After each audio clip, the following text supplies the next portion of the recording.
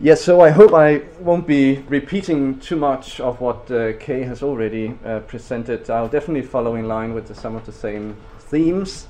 And this section is about trying to dwell with these challenges that are not easy to tackle, and I'll try to identify and explore them. And in the next part, we'll try to see what may be done, or how they can be tackled. So this bit is about the notion of darkness mainly, which is a concept that I've tried to develop with some colleagues over the last couple of years to try to describe some of these elements that we are discussing and talking about, which are, of course, as you also say, they are highly individual. It's very difficult to find generic defining traits for them, but still, I think if we have to convince the graduate system, and if we need to develop them into doctoral pedagogies, we need to conceptualize them. So we need to at least agree on some forms of semantics for understanding them. Otherwise, they will merely be individual experiences that we can share to some extent, but we can't really work in a professional manner around it. Very, very briefly, some of the background for this is that, as Kay has also touched upon already, that we see the doctoral curriculum is being, this is a term I used actually at the SRHE conference in 2016, that we see what could be called a tone curriculum in graduate education that is being pulled from different directions at the same time. PhD students and graduate schools needs to maintain a strong disciplinary footing, usually within the home institution. At the same time, they need to promote international mobility, transferability, comparability, and also to align doctoral education with the professional job market on a local level, often in the national context. So the doctoral curriculum is there are different demands and different stakeholders pulling it, not necessarily apart, but at least. Okay, great. So a little bit of fresh air, that was nice. I'll just continue. Maybe we'll skip a little bit of the group discussion after this session, so we'll stay according to schedule. Let's see. So the point I was trying to make was that we have these different challenges, and it may also come out as paradoxes, which is just to set the stage, basically, that we have graduate schools that increase in size. We have different, actually more formalized support systems more than ever, but it's not necessarily helping us with the challenges and issues that Kay has just described to us. So we see students becoming alienated and feel lost in the graduate school systems that are actually put into place to support them, which is quite paradoxical, and it's not a very efficient use of resources, you could say as well. Also, a second paradox, I don't know if you can read it, it says quality assurance initiatives that seems to sometimes generate institutional conflict and power struggles, even though it should actually ensure the quality of research education and supervision pedagogies, but it might generate conflicts over resources allocated within the same faculty or department. So that's quite paradoxical. And so my plan is, this is just this is an ongoing work. We have published something on it, and I'll refer it on the different slides that I go through. But I'm collaborating with researchers in Denmark, obviously, and in Finland and in the UK at different universities here in the UK as well.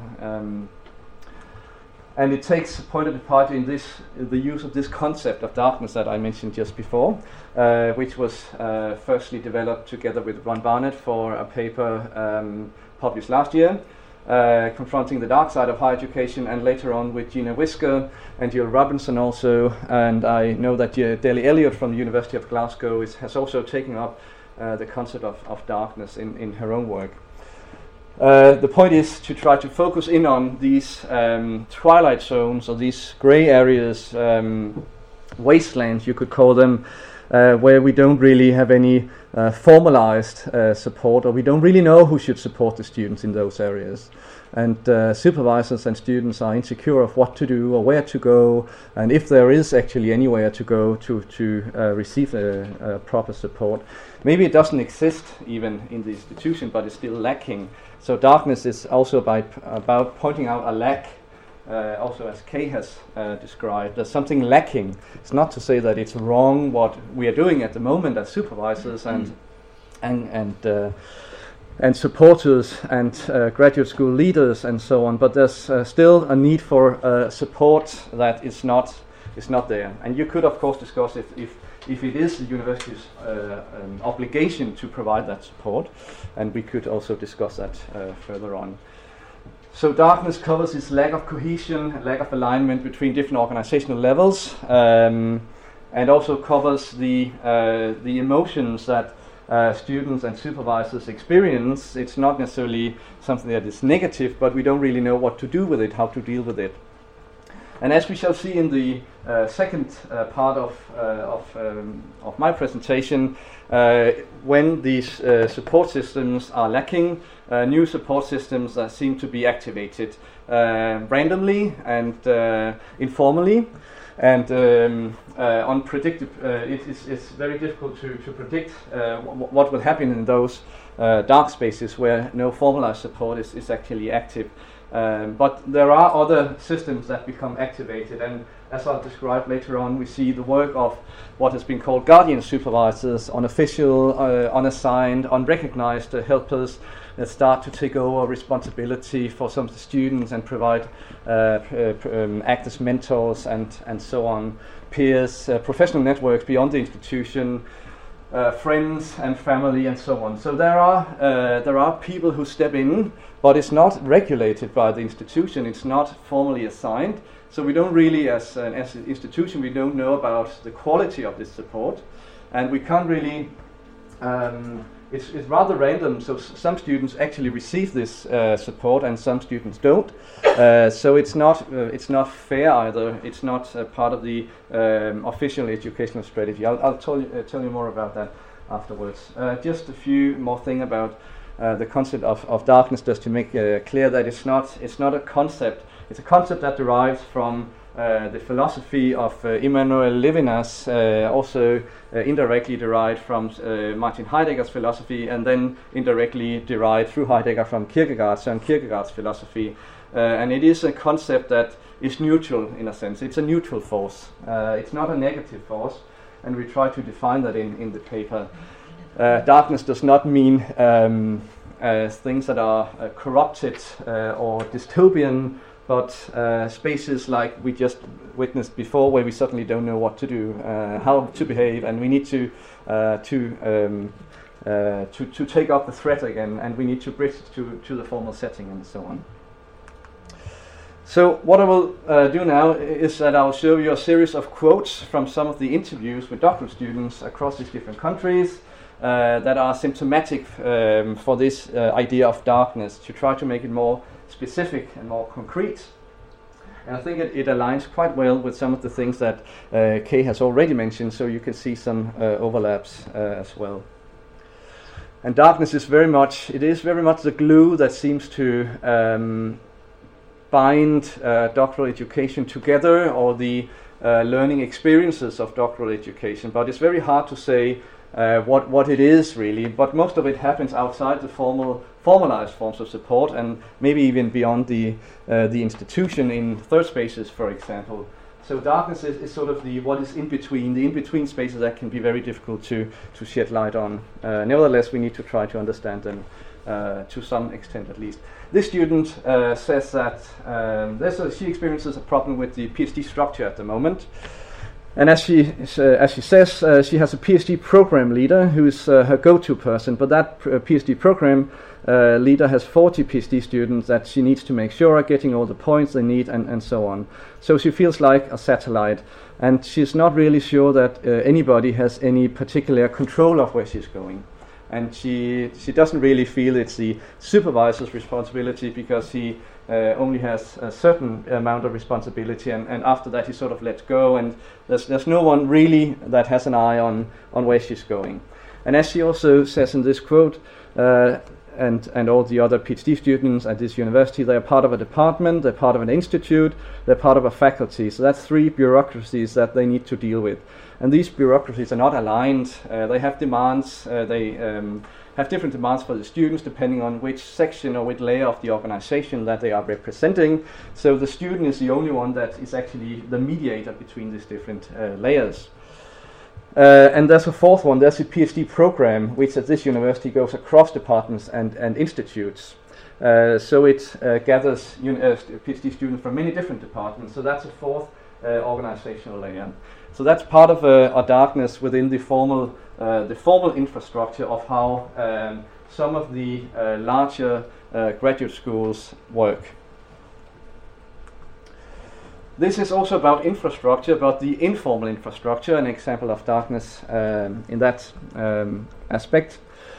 Some universities have a college system that are very closely related to the educational programs at the university. And this doctoral student says that he is part of a college system, which is very nice in many ways, because there's a whole network of friends from other disciplines that actually support him in his learning process.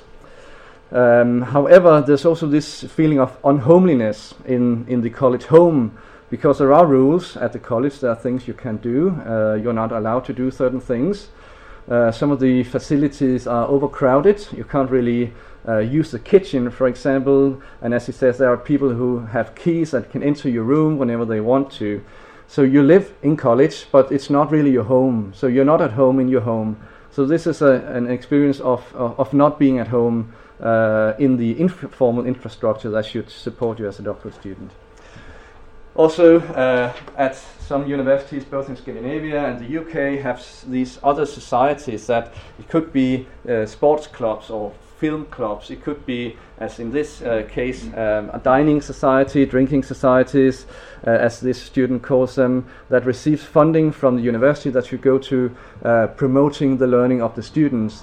But such clubs and societies may also be quite exclusive or excluding students. So this is an example also of informal support systems put into work and being financed by the university or by the college in this example, but actually doing the reverse, letting students feel less included than less included, or to a lesser extent that they actually aim. Right. So this example I've called educational darkness. It's about the experience of becoming a PhD, moving from being a student where the curriculum is set, and you have to take certain courses. There are classrooms, there are places to go, places to be. As a PhD student, you start to experience that it's not really being defined, these things, also as Kay mentioned before, and you mentioned from your talk as well. There are many things that are not defined. There's not necessarily a classroom that you have to be in. There are no the same common workspaces, or there's not necessarily the same structure around your learning process. Also, if you're not invited in the research culture, in the research program, the research community, that could be a way of feeling isolated too for students. And some of the unhelpful things that may happen is that some students start to lose interest in the research, and they can't see how anyone is really going to care. And this student actually started to believe, was he doing himself a disfavor in completing his PhD? So he has been accepted into the highest education, which is very difficult to be accepted into. And this student should have the most prominent advanced skills available probably in the country. And he's starting to to believe that this education doesn't really make any sense. He starts to lose faith in the education itself, which is very paradoxical and ironic in some ways. We also see this in what I call formational darkness. It's not about the educational structure. Educational darkness is about not necessarily being able to see, why should I undergo this education? Why should I actually obtain the degree at all if it doesn't really make any sense? This is a feeling of that you're a PhD student, but you're not mature to the state that you should be mature to. The system would expect you to just mature automatically almost, but there are a wide it's quite widespread, the self-doubt of the new positions that some students find themselves in. Do they have the right skills that the university demand? And some universities have this testing period that the first half a year, the first year, you need to complete a test to move on into your PhD program. So this self-doubt and putting pressure on yourself as a student, even though you should have maybe the competences and the educational background to actually not do that. You have progressed to a state where you should actually be able, at least in the logic of the system, to complete this form of education. But we see many students, of course, have these more formational challenges that no one is really, or at least it's very different if supervisors see it as their job to support the students with this. Also, we may see in this more informal dark spaces that falls outside. These are all examples of situations and need for support that is not being integrated into the formal structures. That's why I showed these different examples to try to circle in what this darkness means. So in informal environments that are put up by the graduate school to help students socialize with each other, socialize with the faculty, being supported, finding social support in spaces that are not the same space as supervision and so on, where some students also experience less fortunate experiences with male faculty, for example, in this example, where this female student eventually starts to avoid going to these informal events because she's afraid that she'll be approached by some of the male faculty in a very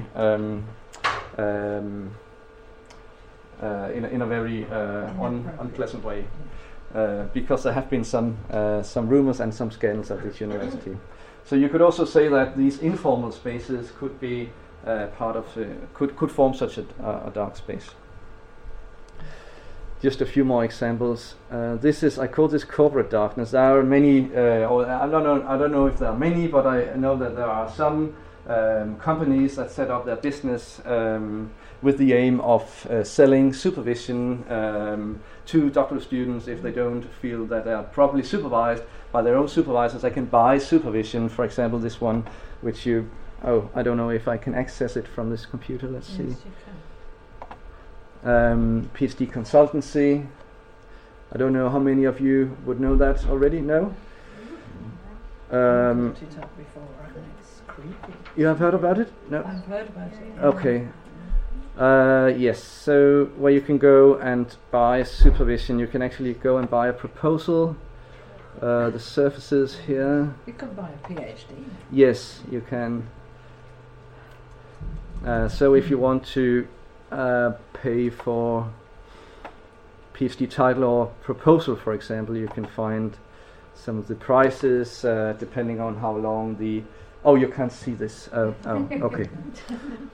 Do you know if I can make it visible on the screen? Escape? Well, I hesitate to touch anything. Okay. Well, probably doesn't matter. This is just This is a company that sells, you can have a look at it on the slides, you can access the link. You can see there will be certain prices for if you can buy into private supervision, you can buy proposals, and you can buy Viva presentations as well, and so on. We have these this industry that seems to prey on the insecurity of doctoral students too, and the other one is selling editing work, proofreading, reviewing, and so on. So you let in people that feels a need for doctoral students to actually get feedback and to maybe have control of their own feedback process, but you can't really ensure either the quality, and it's not really allowed, I think, to a large extent to receive this to receive this private tuition. At least it's a gray zone to how much, to what degree you can actually receive support from these external stakeholders. Right. So these are different examples of the forms of darkness that I try to gather into these categories, and these are taken from the paper run. So as we see from partly from case presentation, from these examples, that students and supervisors could just as well have been supervisors. They are not entirely rational. They are not necessarily living up to the expectations of the implicit student that we have, that students behave in a certain rational, well-behaved, well-organized, well-educated manner. We see that learning as a PhD student, as you probably are well aware of, is also about mimicry and pretending and discovering things by chance, being supported by people that you randomly meet, perhaps in your peer networks, or you other academics that seem to take an interest in you and start to help you in some way. As I'll show you in the second part, it can also be help from translators, for example. If you come as an international PhD student, and translators translate the feedback from the supervisors to the students, and thereby also start to influencing the students, the international students' understanding of what the supervisor has meant with a certain form of feedback. So we have these students that we are supervising that are much more complex and has a much more unpredictable and what could you say, chaotic learning trajectory, learning journey that we assume when we supervise them. And the point here is that the supervision pedagogies that we apply, the theories on supervision, they seem to some extent, even the most comprehensive ones, they seem to some extent to assume that students can master themselves and will organize themselves and will understand that there is a meaning to their PhD education. But some students, as I have also shown, they do not necessarily understand that the PhD is meaningful in itself. PhD supervisors, they are being educated at different time, period in time, where the PhD would have a meaning in itself because it would allow you to a certain position. But now that there are necessarily no new jobs to get afterwards, the PhD in itself, it does not make sense. It does not make sense in itself to pursue a PhD. It needs to be integrated into the more general life world of the PhD student, which many supervisors overlook, and they don't necessarily recognize that. We see the institutional darkness, or the darkness on the institutional level as well. We see institutions that seems to continuously apply the managerial approach to this, and to have their graduate schools grow, to give more structure, to give more order to a systemic form of logic or rationale inherent in the graduate programs, which does not seem to meet these needs that the students have. So there is an understanding within the institutions that students can actually be supported, and their learning journey can actually be scaffolded in a way that is meaningful. That is meaningful to the students and the supervisors as well. However, institutions may also it may actually be a need for them to some extent to hurt some of the people that undertake the PhD, at least to make it allow it to become very uncomfortable to the PhD students during their PhD journey, and also to provide educational programs and and resources, support resources to for students to have this more non-linear and chaotic learning experience. And finally, I don't know if you can read it. It says imaginative darkness. We need supervisors and we need the graduate school systems to imagine what purposes there might be to the PhD beyond just completing a research project. Actually understanding that the PhD today, it has to be more closely knitted together with professional domains, even from the start, discussing and debating with PhD students how their research can be interlinked with professional domains and contexts beyond the university. And we see very little in the graduate structure and from the supervisors, very little ability to imagine and to discuss with their students how they can, especially within humanities, how they can develop their PhD in close collaboration with external partners as well.